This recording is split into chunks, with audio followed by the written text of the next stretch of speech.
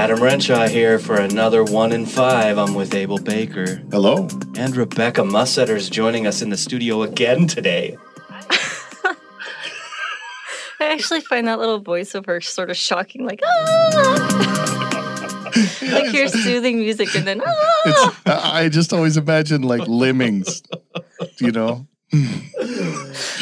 right when they realize that they've made a poor decision. It like slowly fades out. The sound. It is a little shocking. Except they look like they're dressed for a rave because it's just... So they've got like binkies in their mouths. Which is why it kind of has that electronic tinge to it. Glow sticks around their wrists. So let me get this straight. We've just opened the program up with lemmings at a rave. They're falling off a cliff. Well, yeah. And oddly enough, it actually, in a way, fits with our topic today. So this morning, or whenever you're listening to this, we have an exciting episode because we're going to figure out what a buffalo jump has to do with a health center, federally qualified health center. I'm very interested in that. I am too intrigued as to how we're going to... Yeah, if you're listening, that's our little bait and switch. Later in the show, you're going to hear this, and I think it's important because I've heard it, and it's pretty amazing. So, but before we get to that point, we have some questions that we wanted to ask Rebecca. If you would be so kind, you're not just a guest; you're going to be with us more and more. And if you have any questions for us, feel free to ask those. But the first question I had for you, are we ready to start? Sure. Okay. Absolutely. The first question I had is, you have a PhD from the University of Indiana in archaeology. Do you think you're better than us? And my other question is, why are you working here? Well, I heard once that PhD stands for piled higher and deeper, and I'll let you fill in the rest. Okay. Think about that. It also means that I'm a doctor, but not a medical doctor. So I've often wondered. Don't let me treat you for anything. And why are you working here? I'm working here because I moved to Montana to be an archeologist. No, that I'm nodding my head as in, okay, yeah. But I don't get it yet. In 2014, to work for the Crow tribe, and I stopped working for them in 2016 after the tribal election, and was looking for a new position in this area because I have family here and love rural Montana, and was a patient at BVHC also. So I submitted an application to be an administrative aide, and Dr. Byron asked if I could come and interview, and it was the weirdest interview I've ever had. Tell us a little bit about it. I basically spent an hour saying, I don't really care. Here's what I'm good at. I have no idea what healthcare is about. Here's what I think I might be able to do for you. And it was great. It was like over an hour with him and Lara Salazar. And I told them about community-based participatory research, tongue twister. This is why I really feel like I connect with you guys over Archa.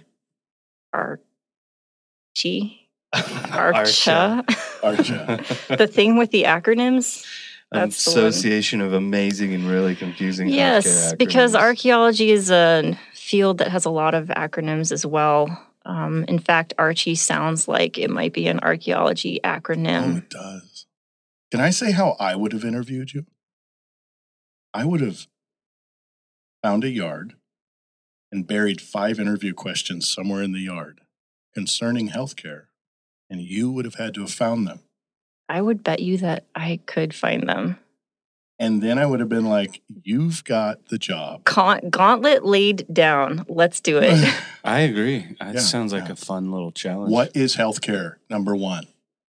Really, though, if you can find it, you've pretty much, for me, made the connection between archaeology and healthcare. So, I mean, how could you not? Well, the deal is that what I found is that archaeology has a lot of connections with healthcare. Most people think of archaeology kind of like the Indiana Jones or Lara Croft or It's not that. The Mummy.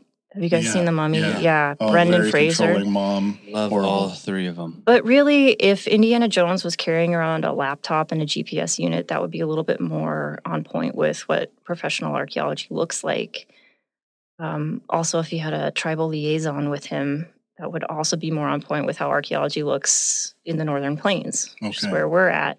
So mostly it's about data collection. And what I did as a professional archaeologist was a lot of data collection and database management. And so here I am at Bighorn Valley, and I'm the director of data analytics. So I actually feel very comfortable in that role. That's what we kind of want our listeners to hear. I mean, it's a really cool story, and there's more to come about that. But thanks for taking my fun question and giving an awesome answer. A serious Adam's answer, got another fun question. If you were a character in Once Upon a Time, who would you be, and how does that relate to your work in data analytics? Yeah, so for all of you Once Upon a Time fans out there, this shouldn't come as a surprise, but I would be Belle from Beauty and the Beast. She's a librarian on the television show. Yeah, and librarians curate books and information in a really similar way to the way that I curate data on our cloud-based servers. And also, she really wants to use all of her book learning to be a hero and have adventures, and it doesn't always work out the way she thinks it will. Kind of like Indiana Jones? It kind of feels like my adventures in healthcare. Okay. Can I just say that I don't think we're going to talk to many archaeologists that can apply a narrative as well over data sets you have the ability to flip from bottom up thinking and top down thinking faster than anybody I know, and this is so much fun. You just, like an Adobe expert, you just laid a narrative right over the top. So that's the deal, right? On my first day at BVHC, the strategy and innovation department was also born. So my BVHC birthday is the same birthday as the strategy and innovation group. And when we were talking about it and putting it on a big whiteboard, what is the structure of this department? What's its role in BVHC? They just drew a big circle around the whole thing and said data. So very cool. Making analogies to data is super fun. What is something interesting about you that very few people know? Yeah, well, I spent 9 years writing a dissertation on buffalo jumping. So I'm assuming they can jump high. 7 feet. That's unbelievable. That is unbelievable. I thought that was a joke question. I mean, that's hard to imagine. That's like Shaquille O'Neal's the top of his head. And if you've ever been to a buffalo ranch, just look at the size of the fences. Ooh. Even if you go out and visit the Crow tribe has several buffalo pastures that they kind of move their herd from. And you'll notice that those fences are a lot more robust than the ones that they keep their cattle in. I love how you can also just turn things around and make it into like really obvious. Like if you would have just looked at the fences around buffalo ranches, idiot, you would have known that a buffalo can jump 7 feet or higher. Well, I didn't know that buffaloes could jump that high until someone told me, and I haven't actually with my own eyes witnessed it. What I'd like to see is a buffalo jumping that high, but failing ultimately at the end. Tripping over something. And then it like gets up and like licks its hump or something. Like it licks its hump. I totally meant to do that. Okay, new question. I'm asking an archaeologist this. Can a buffalo lick its hump? Oh, that's good. But so yes, buffalo can jump. When we talk about buffalo jumps, though, they're usually falling, not jumping. Okay, and seriously, that when we get onto that subject at the end, that's where our show actually becomes valuable to you who are serious and very annoyed with the content so far. Adam, do you have a super serious question that's maybe not serious? I do. This is You guys, I'm barely holding it together. Okay. You guys are just really cracking me up. Rebecca. And then he just gets up and, licks his own hump. And trying to play it off. Yeah. Oh, what happened? No, nothing. I mean, that's what I would do if I had a hump. I'd be like, oh no, they're looking at me. So then I'm really intrigued though, because can a camel turn its neck around? That was what came to my mind was, can a camel actually, they do have camels have really long necks. And they can turn around and lick their own humps? They can actually, I bet a camel could probably spit at you while you're riding it. Oh, wow. And then it would run into a wall. And now I know what I'm going to YouTube at lunch. Camels licking their own humps. It's like YouTube just broke. That's a dromedary. We have never had that question before. And we are YouTube. Have you asked your question yet? Oh, no. Okay. Next question is, we heard you love Jane Austen. Do you prefer BBC Jane Austen or American cinema Jane Austen? Well, so before you guys asked me that question, I didn't even know that was a thing. I know that the BBC does stuff and that there are movies too, but I didn't know it was like a thing that you had to pick a side, because I love it all. There it is. You don't have to pick a side. I think that's really what I was trying to get at with that. And the reason why I wanted you to answer that question is because Abel and I are having a disagreement about something, and we didn't want you to pick a side. Is it the new adaptation of Emma? No. I don't know what that is. So that was another one where I do consider myself to be a really big Jane Austen fan, but I also live in a town of 3,500 in eastern Montana and didn't know there was a new Emma until we went to the movies last week. And did you see it? Yes, and I made my husband watch it with me, if he's listening. Thank you. Okay, next question. If you woke up tomorrow and you were in another time and place as Jane Austen, what time and place would it be? And it can't be the time and place of Jane Austen historically. Well, I just think it would be really interesting to see Jane Austen's take on today. That's a time and place. That would work. Yeah, I would be Jane Austen today. In Where? eastern Montana? She may not get a lot of yes, actually, in eastern Montana. I was kind of thinking about that. There's so many interesting characters in our hometown, Hardin, that I think that she would really get a lot of fun out of poking fun at in a loving way, and kind of help us see the humor in our own lives and our own idiosyncrasies. Now we're going to bring this around to buffalo jumping.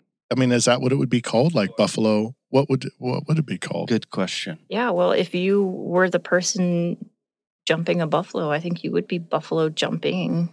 But today we that was very kind of you. We get to look at buffalo jumps. Okay. And that's where buffalo. Can you explain that to us? Yeah, tell us about this whole thing. We were hearing about it, and we think it's super interesting that was like one of your specialities. Yeah. So if you didn't already know, eastern Montana, from the southern side of Montana to the northern side of Montana, is the geographical hotspot of buffalo jumping in North America. So it's kind of all around us, and it spreads from northern Colorado up into Alberta. This is like the part of North America where the geography supported buffalo jumping. So buffalo jumping is like a prehistoric practice where groups of people would funnel herds of buffalo to a cliff and convince the buffalo to head over the cliff to their deaths. Did they use cunning phrases? How did they convince the buffalo? That is something that we don't know entirely how it works. We know that it involved some spiritual aspects. We also know that it involved some really cunning hunting. So some people would pressure a buffalo herd for days, pushing it towards the entrance to a buffalo jump before they would panic a herd into running into their deaths. So, how does this relate to healthcare? Yeah, well, so buffalo jumps are what I think the coolest archaeological site type on the plains because they're like a microcosm of plains archaeology. Like, microcosm is in it's a small thing that represents the whole breadth of what's out there. So, in a buffalo jumping complex, you're going to find sites that relate to spiritual activities where the game callers sit. You're going to find the drive lines. You're going to find bone beds where you can identify different types of processing. So you're going to see industry, signs of industry, and you're going to see the campsites of the group of people who stayed there for several days to process the buffalo. So you're going to see a whole community of people while they're engaged in a single activity. And you're going to see all these different kinds of archaeological features in one spot. So the thing that, from an archaeological perspective, that's really cool because you get to see all of these different aspects of material culture that's left behind. But the thing that left that stuff behind was activity that engaged an entire community. So, and that's where I'm going is, the thing that I love about community health centers, the way Bighorn Valley Health Center thinks about community health centers, is it's not just an activity that happens when you walk into a clinic. A community health center is like a patient-centered medical home. That's a phrase that we use. It's a one facet of the communities that we live in. Just like a patient walks in, and while they're in our clinic, they're a patient, but when they walk out, they're a member of a community. And so what we do within the walls of our clinic can't stop there. That's really great. You tied that really well, Rebecca. I guess I kind of makes me think about what we were talking about earlier about how you came to be a patient here at this community health center and sort of your mentality going in. You thought it was a walk-in clinic. Can you share that story with us, and then sort of how you discovered that it was maybe more than that? Yeah, well, the first time I walked into the doors at the Hardin Clinic, the BBHC Hardin Clinic, was in 2014 because I was looking for a place to live, and it's in an apartment building. So I walked into the front desk and asked if they knew anything about the apartment, and I saw a woman with an infant in her arms sitting in a chair in the waiting room, and another woman at the desk, and that was like my experience with BVHC. And it wasn't really there weren't really clear signs about what it was, and in my head I thought this looks like a walk-in clinic because I come from an urban place. I'm from Southern California. So a few years later, I got sick and went to go to Bighorn Valley for care because it was just down the street. And at that time, there was a provider by the name of Beth Burnett, and she provided such excellent service to me that I was really impressed. And I saw a sign on the wall that said that they offer women's health services. And at that time, I was seeing a provider in Billings for women's health, which was really inconvenient. It took a month to get scheduled. And so on a whim, I went back up to the front desk and I said, if I wanted to see Dr. Burnett for my annual exam, could I get that set up? And they were like, oh, well, she's pretty booked out. Can you come back on Tuesday? And I was like, you betcha. And so for me, I got to see through the excellent care that we provide that we were more than just a walk-in clinic, that we provided all kinds of things. And so the more times I came in, the more I got to see that we offered behavioral health care services. And I saw that we had a dental hygienist. I didn't really know, we've talked about that before. Like, what is it like for a patient to come into a community health center for the first time? And I can identify with that confusion. before we started recording this morning, you were making parallels between how you see community at work in a community health center and how you were seeing community at work through the eyes of an archaeological site. And can you make any of those parallels that you saw? How did you see community collecting around a task there and community collecting here around a central task? Yeah, so I think it's the same way that you find an archaeologist working in a healthcare center, right? Like, a lot of us are drawn to these community health centers because they're a place to work in our communities. And we may not necessarily understand what it means when we first come to work here, but we, identify that the mission is pretty important. So when I think about like the people who are staffing our health centers, they are a pretty good representation of our community, and they bring our community values into the clinic with them every day. I think Bighorn Valley Health Center is unique among the community health centers in Montana because of our strong emphasis on community development and community engagement.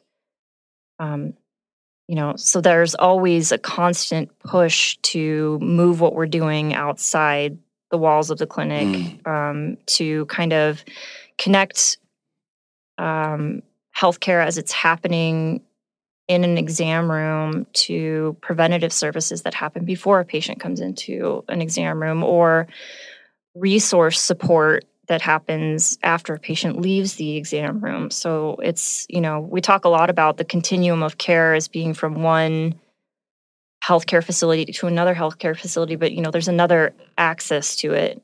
And that's what happens before and after a patient comes into the clinic. As an archaeologist, you were able to see when these buffalo jumps began to become something, when before they hadn't been thought of or worked out. And maybe can you comment on the evolution of that and the evolution of what you're seeing in healthcare? Right. Well, buffalo jumps evolved from a different type of archaeological site we call bison kill sites. So that's a more general term that includes buffalo jumps, but can be really any place where there's evidence of a large group of buffalo being killed at the same time. And so the first bison jumping sites were, I imagine, were accidental. There's a lot of, a great example would be the Vor buffalo jump in Wyoming, which is a natural sinkhole that's almost impossible to see, even when you're right next to it.